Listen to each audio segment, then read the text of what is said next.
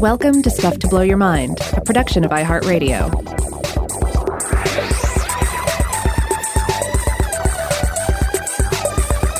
Hey, welcome to Stuff to Blow Your Mind. My name is Robert Lamb. And I'm Joe McCormick, and today we're bringing you kind of a grab bag episode that was inspired by an email we got from a listener not too long ago. It was from a listener named Kate, who wrote in to tell us about how she works sometimes in I forget exactly what kind of laboratory it was, but that she works sometimes with nanoparticles, like gold nanoparticles in the lab, and suggested that we look into doing an episode on gold and gold nanoparticles, and we were like, hey, that sounds interesting. So today we're rolling out the buffet card of gold nanoparticles, and things that struck us as interesting. Yeah. So first of all, I do want to mention an earlier episode. This was not that long ago, actually. It's just from July 2020.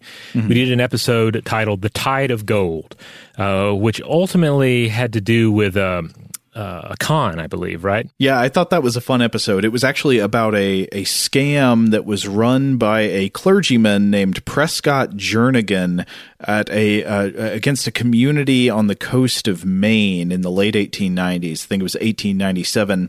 And he pretended that he had created a machine that would be able to extract endless quantities of gold from the seawater. Mm. And he did this whole thing. Like the scam was quite elaborate. He bought some local property on the coast and set up a fake processing facility and hired tons of people and got all these investors, and then eventually just skipped town with the money. But then we talked about how he actually wasn't the last person to try to extract gold from the sea. There had been real attempts to extract gold from the sea. And there is actually an appreciable amount of gold in the seawater, but the actual attempts to build factories to extract it have always proved that it costs more to get the gold out than the value of the gold you harvest. Now, also in that episode, we just did a basic primer about what gold is and where it comes from. So I'm gonna real quick just go through the basics of that. But if you want more details, I would just refer you back to that 2020 episode, The Tide of Gold, or just hang around because we'll probably run it as a vault episode sometime in the next several months. So anyway, gold is a relatively rare element compared to the commonplace elements of hydrogen and oxygen and iron, etc. But obviously, veins of it can be found in Earth's crust. So where does gold actually come from? Well, there's a lot of uncertainty here, but basically, there's evidence to indicate that gold is produced in extremely violent stellar phenomena. It is the stuff of the stars, quite fittingly, as we get into the topic here today. But there have been a few different theories. There's like the late Veneer hypothesis that argues that gold and other specific materials were added into the Earth's crust roughly 3.8 billion years ago via a bombardment of iridium-rich meteorites. And then there's some other hypotheses out there as well. For instance, there's the rival magma ocean hypothesis that argues that gold was here all along. But at any rate, gold is, when you look at some of the ways that we find it and the way it interacts with other substances, it does feel a little weird, a little alien. It does feel like something that came down from on high, And it absolutely is, though it's funny to think about. I guess this has come up in a few episodes in the past few months about how when you start to look into the origins of any individual element, it's always like, wow, that's crazy. Now, of course, the idea that gold comes from extremely violent stellar phenomena, either through nucleosynthesis, through a supernova, so when a star is literally like exploding and coming apart at the end of its life cycle, or through the collision of neutron stars. I mean, things that are phenomena that are so violent and energetic, you cannot imagine them. They won't fit in your brain. That's amazing. But then again, the origin of every element is amazing because like it was either that or it was a lighter element that was formed as a star was like nearing the end of its life cycle and started fusing heavier and heavier elements and eventually exploded, or it is a particle that is original to the universe since the Big Bang, as would be the case with like hydrogen particles. So I guess no matter what element you're talking about, its origins are mind-boggling, but the specific origins of gold are one of the mind-boggling ones. It's like, yeah, something horrible had to happen long, long ago before humans existed to put all this gold into the dust that gathered through space and eventually coalesced in our solar system, and some of it ended up on this planet. Right. And so while a lot of different materials that pop up in the earth, it just feels, it can often feel like, well, that's just something you find in the dirt. Of course, there's some metal in there, there's some rocks in there, there's some minerals in there. But gold is interesting in that, it sparkles like nothing else, And of course, since ancient times, people have been coming across it, especially glimpsing it in streams and in riverbeds. Humans have a long history with gold. And so in order to research a bit about humanity's history working with gold, I looked to a book I frequently turn to, The 70 Great Inventions of the Ancient World, by Brian M. Fagan, which has a number of different selections in there where he's dealing with specific technological advancements from the ancient world and generally partnering with a particular expert in a related field.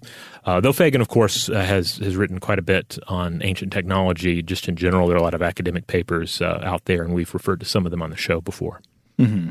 So, as pointed out by Brian M. Fagan and Paul T. Craddock, who specializes in ancient metal technology, gold pops up relatively late in the archaeological record of the Old World. While evidence of copper dates back to the 8th millennium BCE in the Middle East, gold doesn't pop up until 5000 BCE in what is now Bulgaria. And it pops up in the Americas during the 2nd millennium BCE. Now, the oldest gold artifacts that we know of are Neolithic artifacts from a cemetery at Varna, Bulgaria, and it's a variety of gold adornments, including ringlets, discs, and necklaces. Joe, I included a photo here for you to look at, but if anyone out there wants to see this themselves, just do a search for Varna, V-A-R-N-A, gold or gold artifacts, and you'll see the skeleton and these various gold implements that were buried with them. Now, is this image we're seeing, do you know if this is actually as it was found, like in situ, or has this been arranged for This particular photo looks arranged. I've seen some photographs of it as they actually pulled it from the earth, and it's really interesting because of course the gold is very very shiny, like it's instantly recognizable as gold. Mm-hmm. Now, gold is almost always found as a metal rather than an ore. It typically contains 5 to 30% silver. And it was originally used without refining it, sometimes with copper added. But then with the introduction of gold coinage in the 7th century BCE, and this would have been in Lydia, this introduced new requirements. You needed guaranteed weight. You needed guaranteed purity. Thus, refining was necessary to separate the silver from the gold. And the process here is parting, by which gold dust or foil is heated in a pot with salt. So we got a stew going, baby. Yeah, pretty much. This is what Fagan and Craddock had to say to summarize this. Quote, the chlorine and ferric chloride vapors so generated removed the silver from the gold as volatile silver chloride, leaving behind pure gold. Okay, so it was creating a chemical reaction with the sodium chloride in the salt, where the silver under the heating would bond with the chlorine and it would evaporate off. Yeah. And so as gold coins spread, so too did this method of refinement. And it wouldn't change for roughly 2,000 years and for longer in other parts of the world, but certainly in regard to, Europe and the Mediterranean, the Middle East, it would be 2,000 years before it changed much. Mm-hmm. Now, a note, simple cast and beaten gold can be accomplished without specialized metal tools. More sophisticated gold working wasn't possible till the Bronze Age by 2500 BCE in the Near East.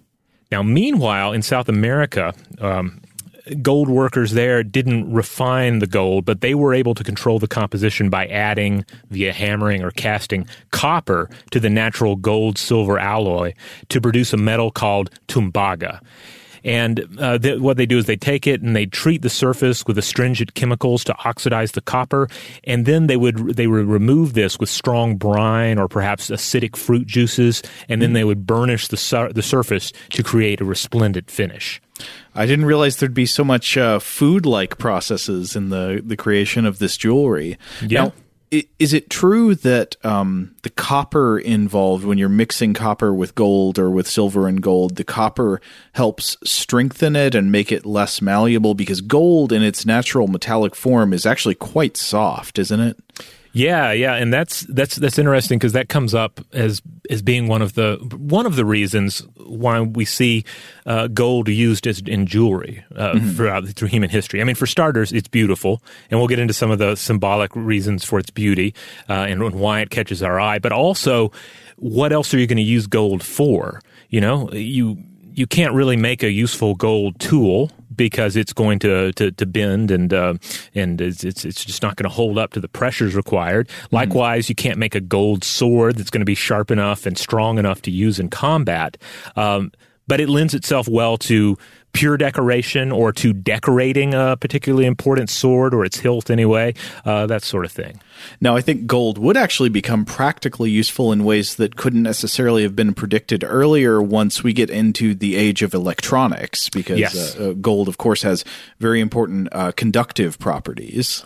Yeah, it's interesting how for so much of human history, gold is this thing that is absolutely valuable and desired and is used, as a means of trading with other people and determining wealth. And yet, it didn't really have any uses for the most part. There's some exceptions to that, but no real uses until we get into the modern world, where we can actually look at electronic uses for gold. Now, one of the advantages of gold, and one of the reasons that it's always been favored as a jewelry metal, is that gold occurs as nuggets, dust, or veins, and does not have to be converted from complex mineral ores. Deposits of gold can also be hunted out via spotting those glittering specks of gold in rivers and streams.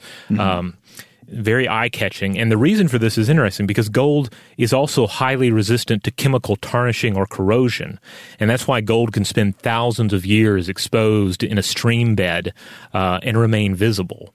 Yeah, I mean, many other metals naturally lose their luster when they're just exposed to the atmosphere. You know, they react with gases in the air or with water. Of course, you would notice how quickly iron rusts. I mean, iron that's exposed to the air does not maintain a lustrous finish for very long at all. And the same is true of all kinds of metals that you would commonly encounter in the world. They can take on a kind of dull appearance pretty quickly through reaction just with what's around them. And people in the ancient world noticed this. They picked up on this. And as you can imagine, various ideas became attached to it. As Fagan points out in another section of the book with Jack Ogden, author of 1982's Jewelry in the Ancient World, quote, "A gold vessel did not ruin the taste of the soup in life and could remain buried with its deceased owner to serve them in the afterlife and even perhaps transfer some of the metal's longevity." Yeah, so you can imagine how the idea of gold in some way symbolizing purity or harmony or permanence is not just because it looks pretty, it's because of the chemical properties that keep it looking pretty, you know, that it doesn't tarnish and lose its luster the way other metals do. And you see various symbolism involved too. A lot of times silver is seen as the color of the moon, but gold, of course, is the color of the sun. And the ancient Egyptians even thought of gold as the skin of Ra or the skin of Re, which is especially telling when you think of gold sheets and foil. And we'll get into that in a minute here. And of course, there are plenty of other examples of gold in mythology that are pretty interesting. We have to remember that in Greek mythology, Zeus himself becomes a shower of gold in order to impregnate a mortal. Oh, yeah, that's in the story of Danae, who is imprisoned by her father Acrisius of Argos, and Zeus comes down in the form of a shower of gold, and they conceive the child who becomes Perseus, the ostensible hero of the Perseus and Medusa story, but according to our favorite retellings, maybe the villain of the story. You know, depends on the details.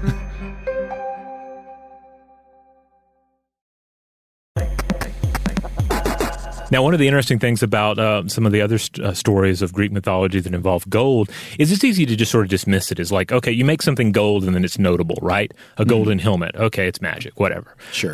A golden fleece, all right, it's like a normal fleece except it's golden. Well, that particular case may be connected to the use of fleece, unsheared sheep hide, to pan for gold in streams.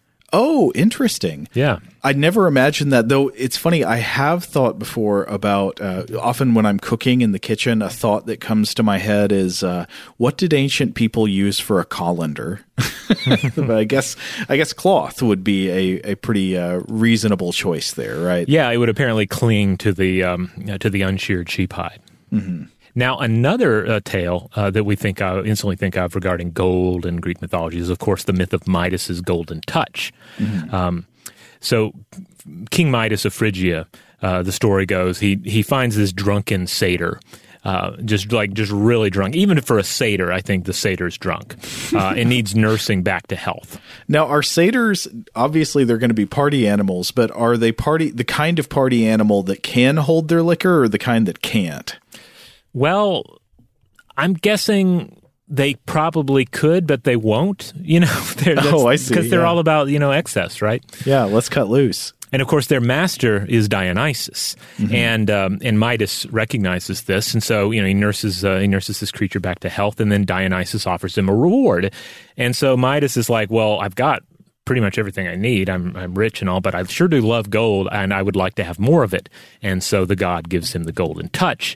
And I think we all know how the rest of the story goes. The main portion of this story, of course, is that everything he touches turns to gold, which is great until he goes to grab some grapes to eat, until he throws himself on his bed, and it turns into unforgiving gold. I mean, I guess it's better than if your bed were made out of iron, but still, as far as like things to sleep on, still not comfortable.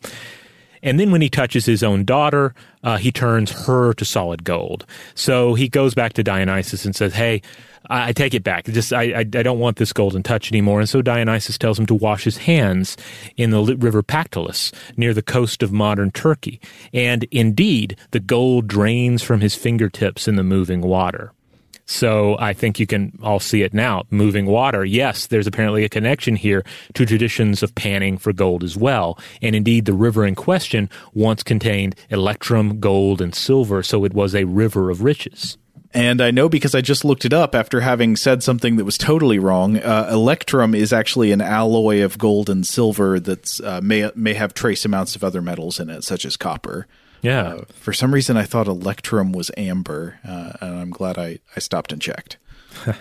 Yeah, but I don't think I really knew about this connection. I mean, I obviously one attaches themselves to the basic message of the myth. The sort of be careful what you wish for, because the reality of it could be a curse. But anyway, this is right interesting. And if anyone out there wants to see a really cool animated version of this,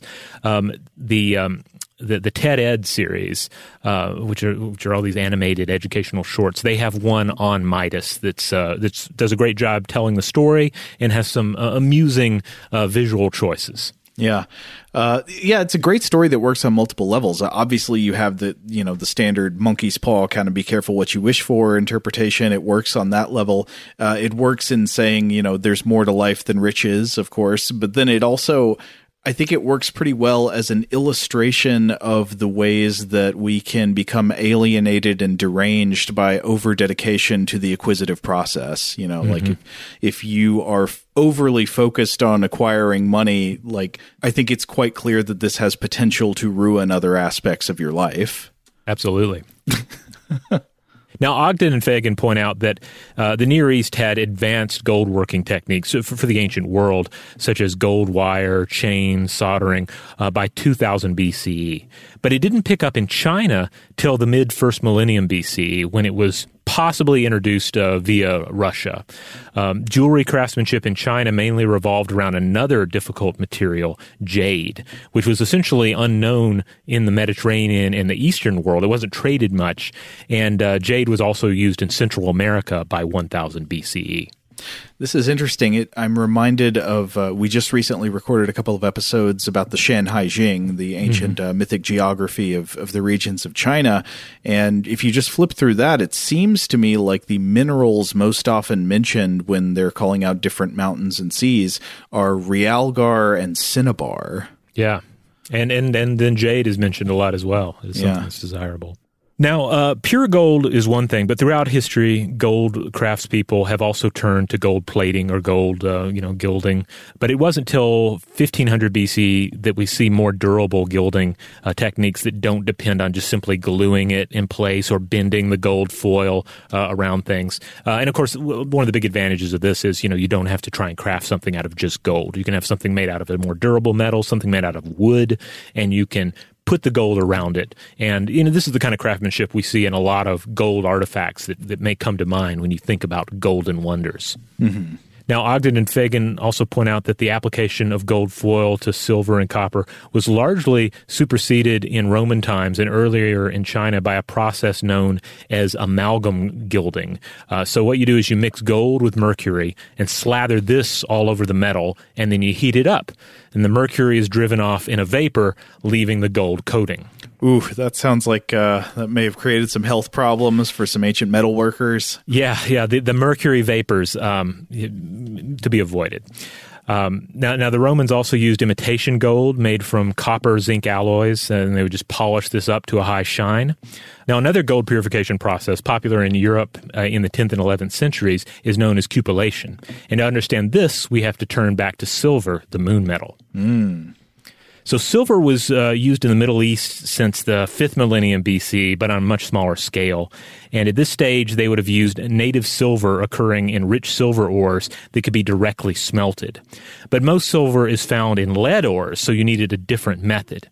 Yeah, I believe this stuff was referred to as galena. You can see this coming up in ancient texts. I think we also talked about it in our Cupid's lead and arrow episode. But galena was this naturally occurring mineral form of lead, I think lead sulfide. Mm-hmm. But this ore was a really important source of silver in the ancient world. So cupellation is a process. It emerges, seems like somewhere around 1000 BC. During the process, the lead ore is heated to about 2012 degrees Fahrenheit or 1100 degrees Celsius. And this oxidizes the lead to lead oxide.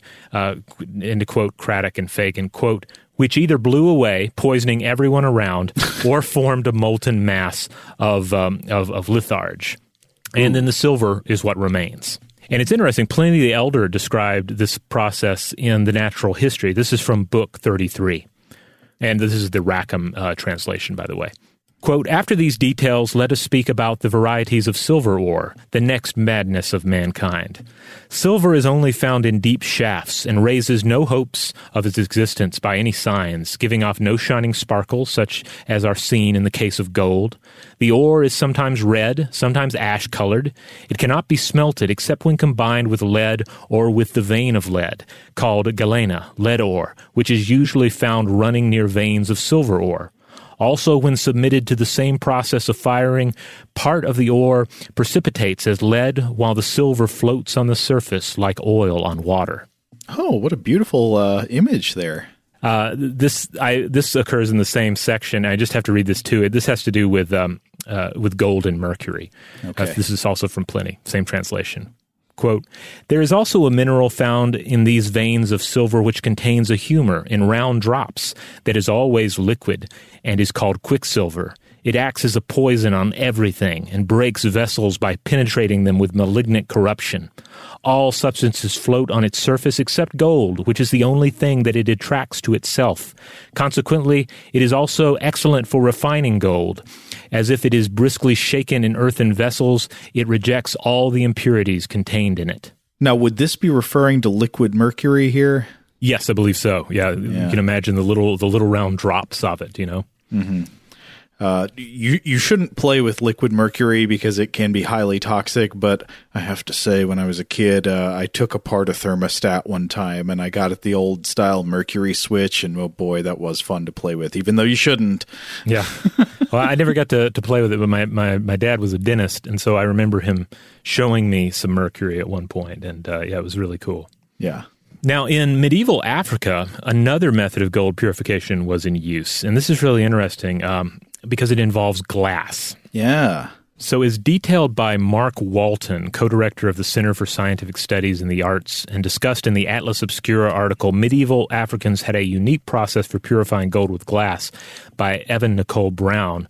What they did is they took ore and other raw materials, typically found in rivers, and mixed it with glass before heating it up. Wow. So glass. You wouldn't have thought of that. Yeah, I wouldn't have, for sure.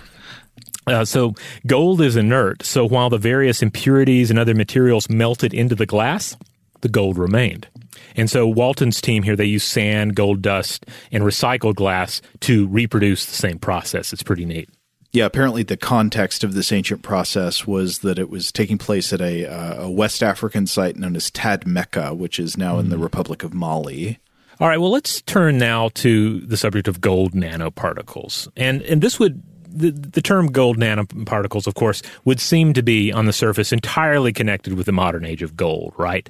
In which the skin of Ra or the skin of Re has come to serve humans in ways beyond mere luster and monetary worth. Right. Well, anything now with the prefix nano smacks of like the modern technological age, the idea of nanotechnology. But of course, another way of looking at nanotechnology or nanoparticles is that you can just say, well, there's small particles of something that can be suspended in a liquid, which in some cases have existed for hundreds or thousands of years. Yeah. All you need is a particle of matter that is between 1 and 100 nanometers in diameter. So that in and of itself is by no means a modern reality, exclusively a modern reality, and the same can certainly be said of gold nanoparticles. So an author by the name of Chai Chan wrote an excellent article for Science History Institute's Distillations back in 2008 titled From Nanotech to Nanoscience.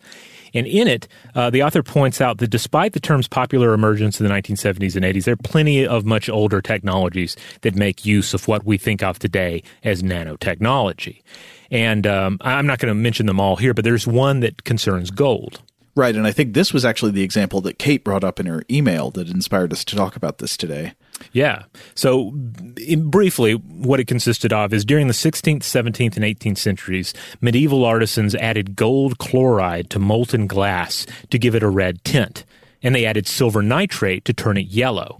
And recent scientific analysis has revealed that this process works because of gold and silver nanoparticles in the glass reflecting red and yellow light, acting as quantum dots. So some examples of what I guess we would call Renaissance stained glass actually did involve nanotechnology. Right. So it's something to keep in mind because you'll occasionally, like if you hear someone say, well, those Damascus steel swords that they used during the Crusades, those had carbon nanotubes in them. So if you hear that, don't think, oh, well, this is clearly ancient alien garbage. No, it's not. You don't need like modern science to get things like carbon nanotubes and gold nanoparticles. Right. Maybe we'll have to come back to Damascus steel sometime. Yeah, I think we should. It would, at the very least, it would make a fun artifact, I think.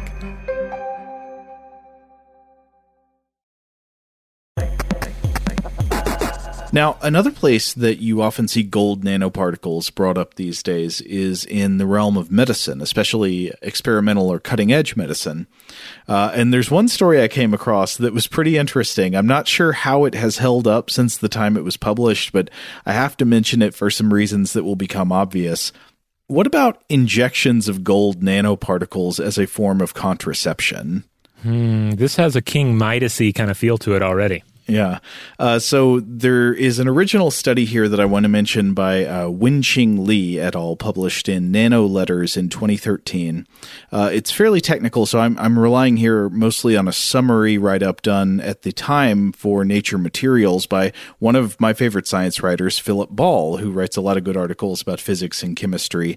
And Ball opens by saying, there are a number of potential uses for metallic nanoparticles in medicine, some that are already being used, some that are being rolled out as we speak. But one of the more interesting and commonly explored options at the time of this study was to use metallic nanoparticles inside the body as antennae to receive, quote, suboptical electromagnetic signals. So little metal nanoparticles in the body working as an antenna to receive infrared, microwave, or radio signals or magnetic fields. And one thing this does is enable what Ball calls, quote, highly localized heating by wireless means. So just one weird and quite fascinating example that Ball brings up. There is a study by Huang et al. Called Remote Control of Ion Channels and Neurons Through Magnetic Field Heating of Nanoparticles, published in Nature Nanotechnology in 2010. And Ball's summary of the study goes like this, quote, manganese ferrite nanoparticles 6 nanometers across fixed next to calcium ion channels in vivo, meaning in the living organism, in the nematode worm Caenorhabditis elegans, were used to trigger firing of neurons in response to a radiofrequency magnetic field, altering the direction of motion of the entire organism. So potentially the control of the behavior of an animal like a worm by injecting metallic nanoparticles and then heating them up with a wireless signal. And Ball also points out that using similar techniques in a paper by Stanley et al., there was a report that researchers were able to control calcium-triggered insulin release in mice. So you can imagine that if you could use heating of nanoparticles or communication with metallic nanoparticles, especially at localized organs within the body through wireless remote control signals, this could be extremely useful in medicine. So by the time of this study, there is a precedent for using radio or infrared signaling to control metallic nanoparticles injected within the body, often by heating them up. And this could be used to do all kinds of things, such as like targeted thermal destruction of cancer cells, which is, I think, still a live possibility in many cases. But this 2013 study by Lee et al. Used the heating of injected metallic nanoparticles for a different purpose, which was to induce sterility in male mice. What that means is the study design involved injecting gold nanorods into rodent testicles and then heating them with near-infrared radiation. And the researchers in this study suggested that a method like this could potentially be useful as a contraceptive for animals such as household pets. And there are several reasons that they argue in its favor. One is that allegedly, despite involving gold, it is a very, very tiny amount of gold, it would be very cheap, especially cheap compared to, expensive surgical techniques. So it would not involve surgery. It would be controllable, meaning potentially non-permanent, depending on how much heating of the testicular tissue you do. Apparently higher levels of heating would render permanent sterility, but lower levels of heating appear somewhat effective at just creating a temporary contraceptive effect. And also they argue that, gold nanoparticles appear to be basically non-toxic within mammalian bodies. Well, you know how vet bills are. If I were to go to the vet and the vet were to tell me, I need you to literally put gold inside this animal, I would be like, yeah, that sounds about right. Yeah. But on the serious note, if it were, less invasive, and we are talking about a very small, tiny amount of gold, I could see this working, yeah. But, of course, as I was saying, the import of this research is not just in the specific use case they're describing. Of course, heat in male gonads will inhibit sperm production. But Ball notes, once again, quote, because heat will inhibit sperm production, it seemed natural to extend earlier work on nanoparticle-based photothermal treatment of cancer cells to this application. So he's drawing the connection there between the use and treatment of ablation of cancer cells, of destruction of cancerous tissue through remote heating of these metallic nanoparticles to the destruction of sperm cells. And of course, gold is a fairly non-reactive metal. It's mostly non-reactive within the body. So injections of gold were at least believed at the time to be relatively non-toxic. I was poking around, and that seems to gold is still, from what I can tell, believed to be relatively non-toxic as far as internal metals go in the body. Though, of course, there could be some things I didn't come across. So I'm not saying like we'll just go consume a bunch of gold. Now, another thing that you have to worry about if you are injecting something into the body is how will the immune system respond? And Ball writes that according to this study, coating the gold nanoparticles in polyethylene glycol, quote, enables them to evade the immune system. Lee et al. Found that PEG-coated gold nanorods about 40 nanometers long injected into the testes of male mice could raise the temperature up to 45 degrees C when irradiated with an infrared laser. Now, I guess you're wondering, would this be painful? Apparently, it would not take a painful amount of heat to be effective. Quote, the degree of heating, although not unduly uncomfortable, essentially destroyed the testes and suppressed spermatogenesis permanently, but milder heating, meaning lower irradiation intensity, impaired sperm production only temporarily. And they also showed that that the mice that had the temporary thing appeared to regain normal reproductive function after some time had elapsed, and that there were no major changes in their behavior like eating or aggression or sexual activity after the treatment. So they say that at least in this state, the procedure appeared probably safe and effective. But, of course, there are always the caveats. Ball notes that it's not clear whether the nanorods are ultimately voided from the body. Quote, the concentration in the testes and epididymis declined over time, but the particles seem to accumulate in the spleen and liver. One obviously wonders about an extension to humans. That's certainly the author's long-term goal, and they are confident that it should work in theory. Huh. It is kind of it is interesting to think about. We think back to that myth of Zeus's golden shower and how that enables him to reproduce with a human. Mm-hmm. And here we're talking about similar. We're talking about golden particles being used to prevent reproduction from taking place. Yeah. Now, I looked around and I haven't seen much follow-up from this idea since this study was published in 2013, and I'm not sure what that means. I don't know if that means people have looked into it and it is not such a hot idea after all, no pun intended, or maybe it's just waiting for somebody to do some more follow-up research. I'm not sure.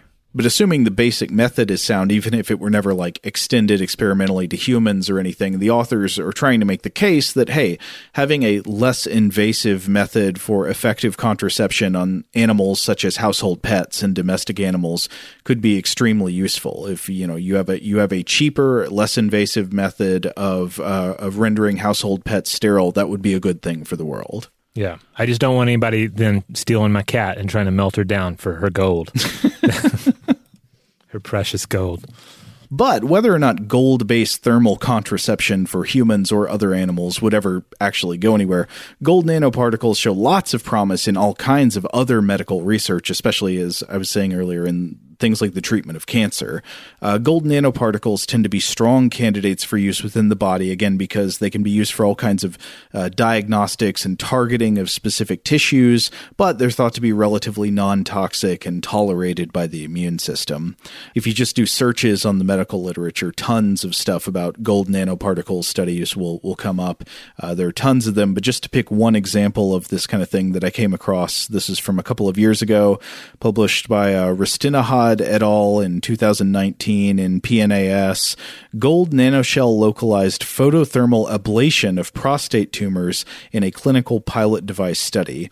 So this is looking at using gold nanoparticles to allow the thermal destruction, like targeted heating of cancerous tissues within the prostate gland or around the prostate gland, heating of that through directed near-infrared light. And this kind of thing seems to be a pretty promising method for destroying cancer cells without harming the rest of the body too much.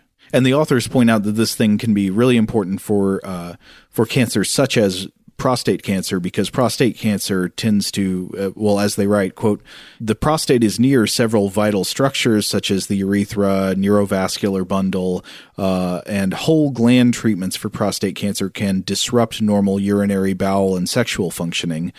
So having some kind of ultrafocal method for destroying the cancerous tissue without harming too much of the surrounding tissue is especially useful for organs like this within the body. And this isn't the only one. There are other organs like this. So, of course, I have to wonder if we're at an age of dawning, gold nanoparticle or otherwise metallic nanoparticle-based treatments and diagnostics throughout the medical world. How will this manifest in science fiction adaptations of the Midas myth? Yeah. There's a lot of, the myth itself, like we were saying, it's so many ways to interpret it and look at it. It's already, ripe for just continual reevaluation. But now we have new ways to think about the material central to it, new ways to think about gold, new uses for gold. Yeah, it turns everything on its head. And, of course, I also love the idea of a god taking on the form of gold nanoparticles like that. Yeah. That in and of itself sounds pretty rad. Well, I wouldn't be surprised if somebody picks up on the studies like the control of nematode behavior via injection of, those weren't gold nanoparticles, but metallic nanoparticles to heat it and make it move one direction rather than another. Surely somebody will take that idea way too far. Yeah. I mean in fiction, not in reality. I'm not saying somebody's going to create a nanoparticle mind control device. Seems implausible at the human level, by the way. Well, as far as just injected metal goes, I mean, two examples of that from science fiction come to mind. There's, of course, one of the X-Men movies. There's a scene where a prison guard's injected with some sort of a metallic liquid, which then enables Magneto to manipulate him. Too much iron in your blood. Yes, yeah. Pretty good scene, as I recall. Was that? I guess it was X2. X2, yeah. That was the one. That was the one with Brian Cox in it. I remember that one being a lot of fun. Oh, he's so great. But then also on the animated series, The Legend of Korra, which involves earthbenders, firebenders, waterbenders, but then of one variety of earthbenders are metal benders, who essentially have Magneto-like control over metals. So there's manipulation of metallic-based poisons within the human body, which are pretty interesting. But I don't recall them bending gold at any point. I could be wrong. Maybe it happens in like some of the comic books or something. But so I don't know. Avatar, Legend of Korra fans out there, if there's gold bending going on, let me know about it. Hey, explain the whole bender thing to me. I've never watched Avatar. I don't know what it is, though. I've seen people on the internet talking about airbenders and other kind of benders. What are the benders? Okay, well, first of all, Avatar is a tremendous show. Avatar: The Last Airbender is just really great. I didn't watch it until this summer, and I watched it with the family, and it's just wonderful. Just a great show, start to finish. And then Legend of Korra is the sequel to it. But basically, in this world, which is like based. It's not our world. It's some sort of a alien parallel type of world with a lot of hybrid creatures. But and it's also based in large part on Asian cultures and Asian mythologies. But you have people selected, I guess kind of like mutants, who are born with the ability to control with their mind and with their body certain elements. So like firebenders can move fire around and use fire magic essentially. And then you have waterbenders, the airbenders, and then the earthbenders. And this factors into like nationalities and politics. And then you have somebody that is the avatar. And the avatar is like I guess they're like a bodhisattva or something, there's only one at a time, and there's like reincarnation involved, and they are able to bend all the elements. Whoa. And are supposed to be a force of balance in the world. So why is there a last airbender? Well, because of the politics and the nationalities. So the Fire Nation tries to wipe out the Air Nation. Oh, I see. And they thought they had achieved it because the different avatar is born in a different nation. So like one generation, the avatar is born a firebender and then learns to use the other bending powers. But then the next avatar, the next reincarnation will be born with a different starting ability. Wouldn't that be suicidal, though, if the Fire Nation wipes out the Air Nation because the fire needs air in order to, sustain itself? Exactly. And that's why you need an avatar to come around and bring balance back to the world. Ah, I see. But also the show is, especially Avatar, it's also really funny. It has some great humor in it. So it's not all like just serious, but it balances those two things well. It can be really funny, it can be cute, but it can also be very seriously minded, has great drama. It's really one of the best animated series I've ever seen. This episode paid for by The Last Airbender. Yeah. I mean, not really, but yeah. Okay, you've convinced me. It's going on the list at least. All right. Well, I guess that's it for gold, though. That's all the gold bending we're going to do today. But obviously, gold will continue to come up again, either as a material related to something we're talking about. I'm sure it'll come up in future artifact episodes. And who knows? We could come back and discuss the electronic side of gold in the future. Oh, yeah, absolutely. Maybe we'll do a Weird House Cinema that involves gold. I'm sure there are plenty of things to choose from. There's a movie that's right at the tip of my tongue, but I can't think of what it is. It's got a gold monster. Well, there's the hideous sun demon, and then I think there's some sort of there's Dr. Goldfoot in the bikini machine. That's what I'm thinking. Not a gold monster at all. Yeah, the Dr. Goldfoot in the Bikini Machine is a movie where Vincent Price has a big machine that's like the Quiznos oven that you stick the sandwich in, except what comes out of it is I think ladies in bikinis. Frankie Avalon's in that. Yeah, he plays a secret agent. It's a comedy. It's like a parody film of James Bond type stuff. Ah, so this is the comedic Goldfinger, basically. Right. All right. Well, all right, maybe we'll put it on the list. In the meantime, if you want to check out other episodes of Stuff to Blow Your Mind, just remember core episodes on Tuesdays and Thursdays, Artifact on Wednesdays, Listener Mail on Mondays. Friday, that's our time to do a little Weird House Cinema where we put most of the science aside and we just focus on cinematic weirdness, one film at a time. And you can find the Stuff to Blow Your Mind podcast feed wherever you get your podcasts, wherever that happens to be. If they give you the power to do so, we just ask that you rate, review, and subscribe.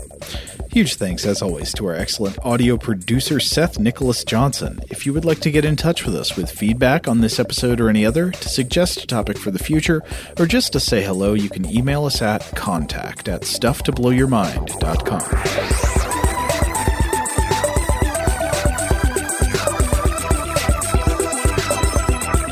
Stuff to Blow Your Mind is a production of iHeartRadio. For more podcasts from iHeartRadio, visit the iHeartRadio app, Apple Podcasts, or wherever you listen to your favorite shows.